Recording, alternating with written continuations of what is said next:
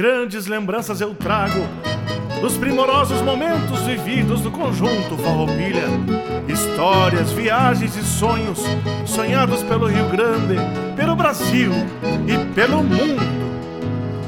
Quero, quero, querência.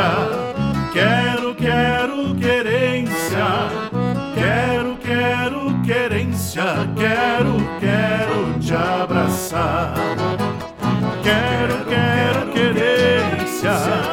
Quero, quero, querência. Quero, quero, querência. Quero, quero te abraçar. Ah, como eu gosto de sentir essa emoção, de cantar o meu Rio Grande, de viver a tradição. Foi com Paixão Côrtes e Barbosa Lessa que recebi um balaio de canções folclóricas que viraram grandes gravações.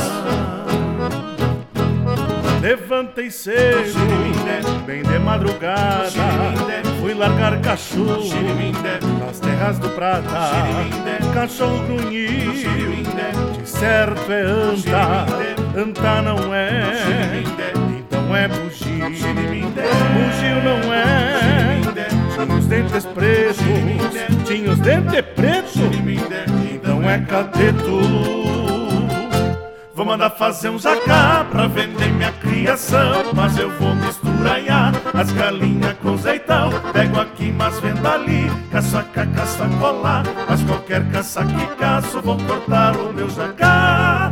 Tem jacutinga, tem jacu, jacaré, jacá, tudo a gritar, a galinha corcó, saracura, três pop, e o peru faz glu, glu, glu, glu, glu, glu, glu, glu, glu. A porca trem, trem, o leitão fim, fim, e a perdiz pirim, pim, pim, pirim, pirim, pim, pim. Ah, essa canção traz outra grande lembrança, que foi no cinema, onde tocamos e dançamos com o Mazarope em As Aventuras de Pedro Malasartes.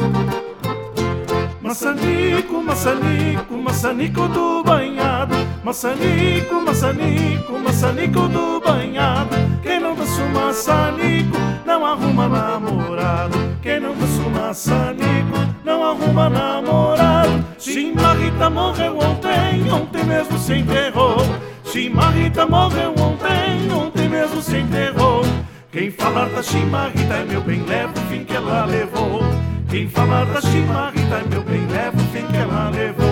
Preste atenção, moçada, o tatu vamos dançar, cada um com sua morena, que é o Tatu-de-furta-par. Anda roda tatu, tatu, panela no fogo, arroz tá cru. Anda roda tatu, tatu, panela no fogo, arroz tá cru. Ricas lembranças do Conjunto Farroupilha, que viajaram pelo mundo levando muita alegria.